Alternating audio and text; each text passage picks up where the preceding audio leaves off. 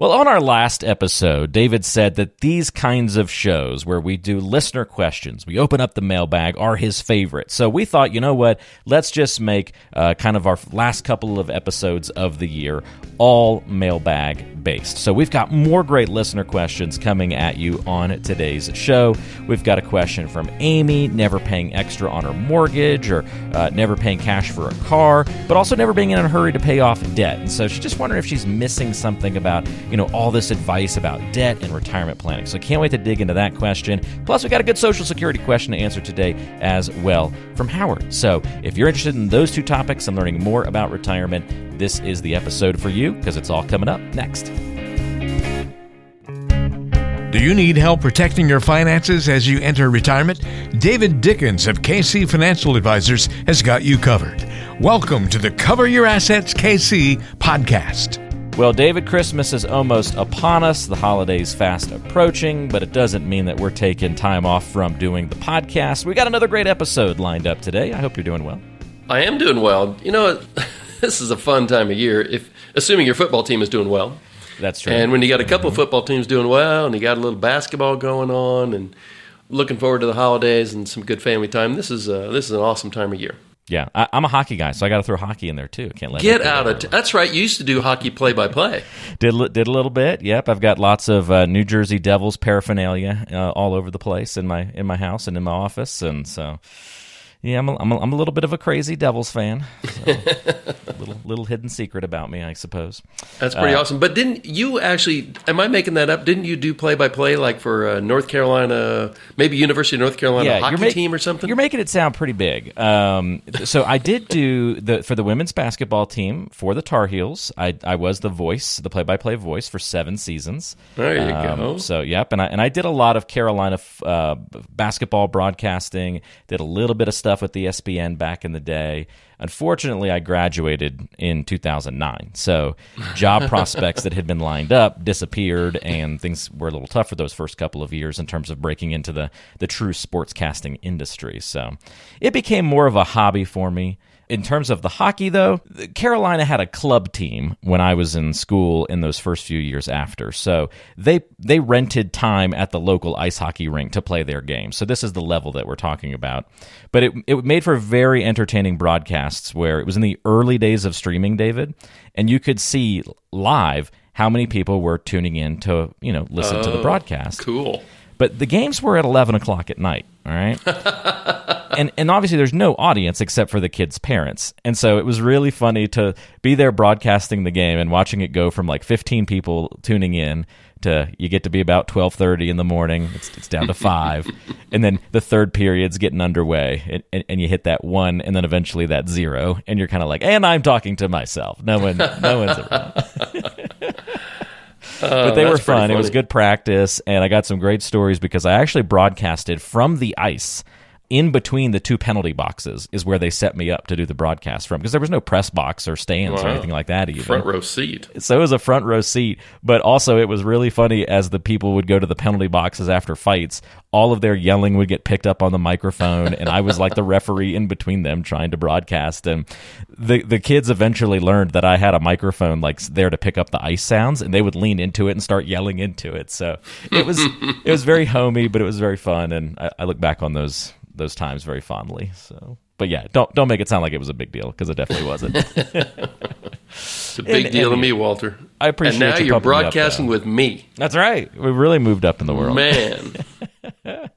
It's good stuff. We're very versatile. We can go. I can go do hockey. I can talk financial planning. Whatever you want to talk about, we'll figure it out. So that's the appeal there, I suppose.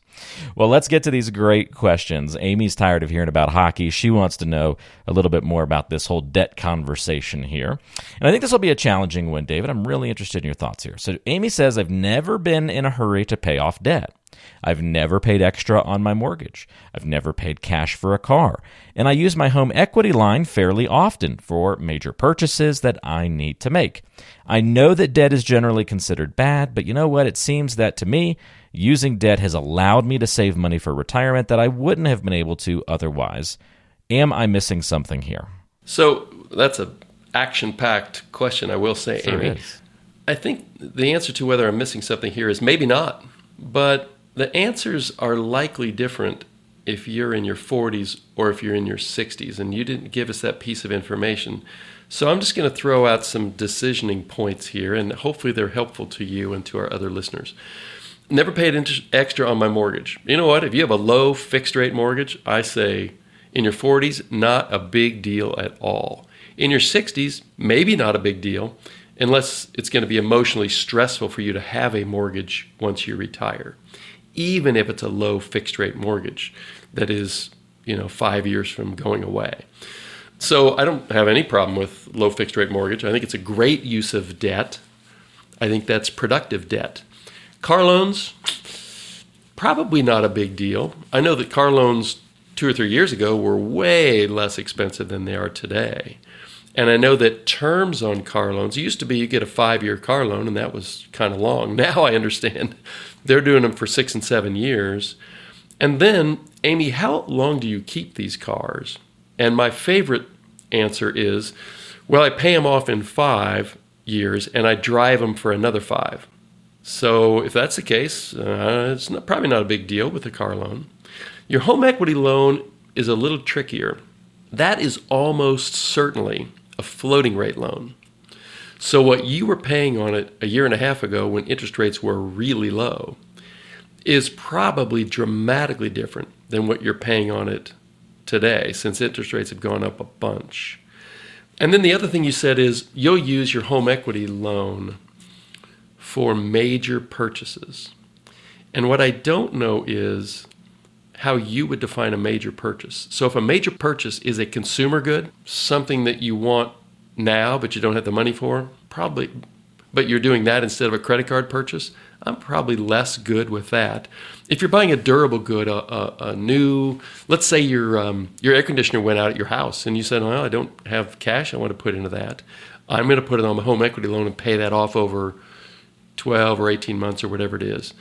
A new refrigerator, maybe your car. I probably have less of a problem with a durable good than I do a consumer good. What you don't want to do, and we've talked about this on numerous podcasts over the years, is you don't want to finance a lifestyle that's bigger than your income using debt, especially floating rate debt. So, Amy, you're hopefully something in there was important to you, and kind of the long and the short of it is, as long as your spending is within your means, you can use debt smartly to finance some of that. If any of that is confusing to you, then either shoot me an email back or get some good advice from somebody. You sound like you're with it. You do a good job of managing your finances. You just want to make sure, especially if you're in your 40s or 50s, that you don't make a silly mistake as you're getting toward that retirement red zone. That's a great point. Yeah, let's just not make a bad mistake when we get near retirement because we don't have that time on our side anymore. So even if something's worked for you for many years, a particular style of investing or, Amy, your attitude toward debt, just because it's worked for many years doesn't necessarily mean it's the way to move forward. We could apply that to a lot of different mentalities when it comes to finances and retirement. So always just a good idea whenever you're getting close to retirement, do a check-in with how you're currently doing things. And the easiest way to do that's with a review with somebody like David, who has seen many, many, many thousands of financial plans over the years and been able to help people tweak and improve those plans for more secure financial futures. So if you want to talk to David a little bit more in depth about that, you can call him at 913-317-1414, or you can go online to coveryourassetskc.com. And Amy or anyone else listening that is interested in touching base, we've also put that information, that contact info, in the description of today's show. All right, Howard will have our final question of the episode. It's another good one here. Howard says, I just received a medical diagnosis that will almost certainly shorten my life by several years. Sorry to hear that, Howard. He says, I'm 63 and I'd planned to wait until 70 to start my Social Security so that I could get the largest possible amount. But now I think I should start it right away. Do you agree? I, too, am sorry that you got that diagnosis, Howard. That's pretty tough. And, hopefully you've got good family and friends around you to make all that just a little bit better. Social Security is built to be actuarially sound. And all that means is The earliest you can start is 62, and the latest you should ever start is 70 because it doesn't get any better. But you get more money per month the longer you wait. But if you live to basically your life expectancy, let's call that, it's built to kind of be 6 to 1, half dozen the other at roughly age 81 or 82. So if you don't think, so you said that you're shortening your life by several years. I'm going to guess that means that you're expecting to live into your 70s, maybe mid-70s, but not much further than that.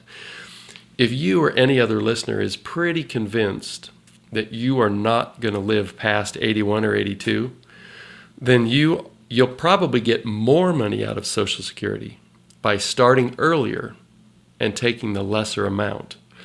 But if you're pretty sure that you're going to live past 81 or 82, you will almost assuredly take more money out of the system by waiting to at least your full retirement age, which is somewhere between 66 and a half and 67, and the maximum time you should ever wait, which is age 70.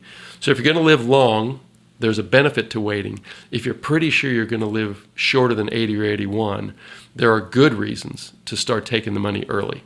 Really good question. And yeah, sorry that you're going through that, Howard. Hopefully this is something that's not imminent. Maybe it's just something you're expecting to no longer have, as long of a lifespan. So a lot of things to consider there. And this is the kind of question you're getting all the time, David, right? Social Security, when do I take it? And people seem to either weigh strongly on, I'm getting that money now, or I'm going to wait and get the biggest benefit possible. And do you ever have anybody that's like right in the middle in terms of wanting to take it? I've had a couple of clients recently where it made the most sense to just take it at their full retirement age. Okay. There might have been a little difference, a little benefit to waiting longer, but by taking it earlier, by taking it at their full retirement age, it took stress off of their retirement savings, so they're not pulling money out of that. They were just getting the money from Social Security. It was popping into their checking account once a month. It kind of felt like a retirement paycheck. And they felt so much better about their retirement plan, even though there was a small benefit to waiting. And you know what? Peace of mind in retirement is worth a lot. So sometimes it's not all about the numbers. Sometimes it's about making a good decision and not the perfect decision. Boy, that's well said. Say that last line again, David. I think that's just a good way to end the episode and underscore things. Yeah, with the right piece of information, with the right pieces of information, sometimes it's about making a really good decision and not the perfect decision. I thought that needed repetition on today's episode. So again, if you need help, if you have questions, just like we've featured on today's episode and previous episodes throughout 2023, don't hesitate to reach out and get in touch with David Dickens here at year end. If it's too late to come in for this year for you, don't worry. You can get on the calendar and set something up for the beginning of the year to get it off to a good start. The ways to get in touch, again, are online at coveryourassetskc.com, and you can also call 913-317-1414, and we'll put that contact info in today's show description, so check it out there if you didn't have the chance to write it down just now. David, thank you for all the help and for answering these two great questions on the show today, and we'll look forward to another new episode in 2 weeks. 2024 is right around the corner. Can you believe it? It's hard to believe. I will look forward to talking to you in the new year. I always hate that time of year, though, when now I'm so used to labeling everything 2023, it takes at least a month to start hitting that 4 instead of that 3. But somehow we'll make it through it. We'll manage. Have a great rest of your week and year, everybody, and we'll see you next time right back here on Cover Your Assets, KC. Advisory services offered through Creative One Wealth, LLC, an investment advisor. KC Financial Advisors and Creative One Wealth, LLC are not affiliated. We are an independent financial services firm helping individuals create retirement strategies using a variety of insurance products to custom suit their needs and objectives. The information and opinions contained in this program have been obtained from sources believed to be reliable, but accuracy and completeness cannot be guaranteed. They are given for informational purposes only and are not a solicitation to buy or sell any of the products mentioned. The information information is not intended to be used as the sole basis for financial decisions, nor should it be construed as advice designed to meet the particular needs of an individual situation. This material has been provided by a licensed insurance professional for informational and educational purposes only and is not endorsed or affiliated with the Social Security Administration or any government agency. It is not intended to provide and should not be relied upon for accounting, legal, tax, or investment advice.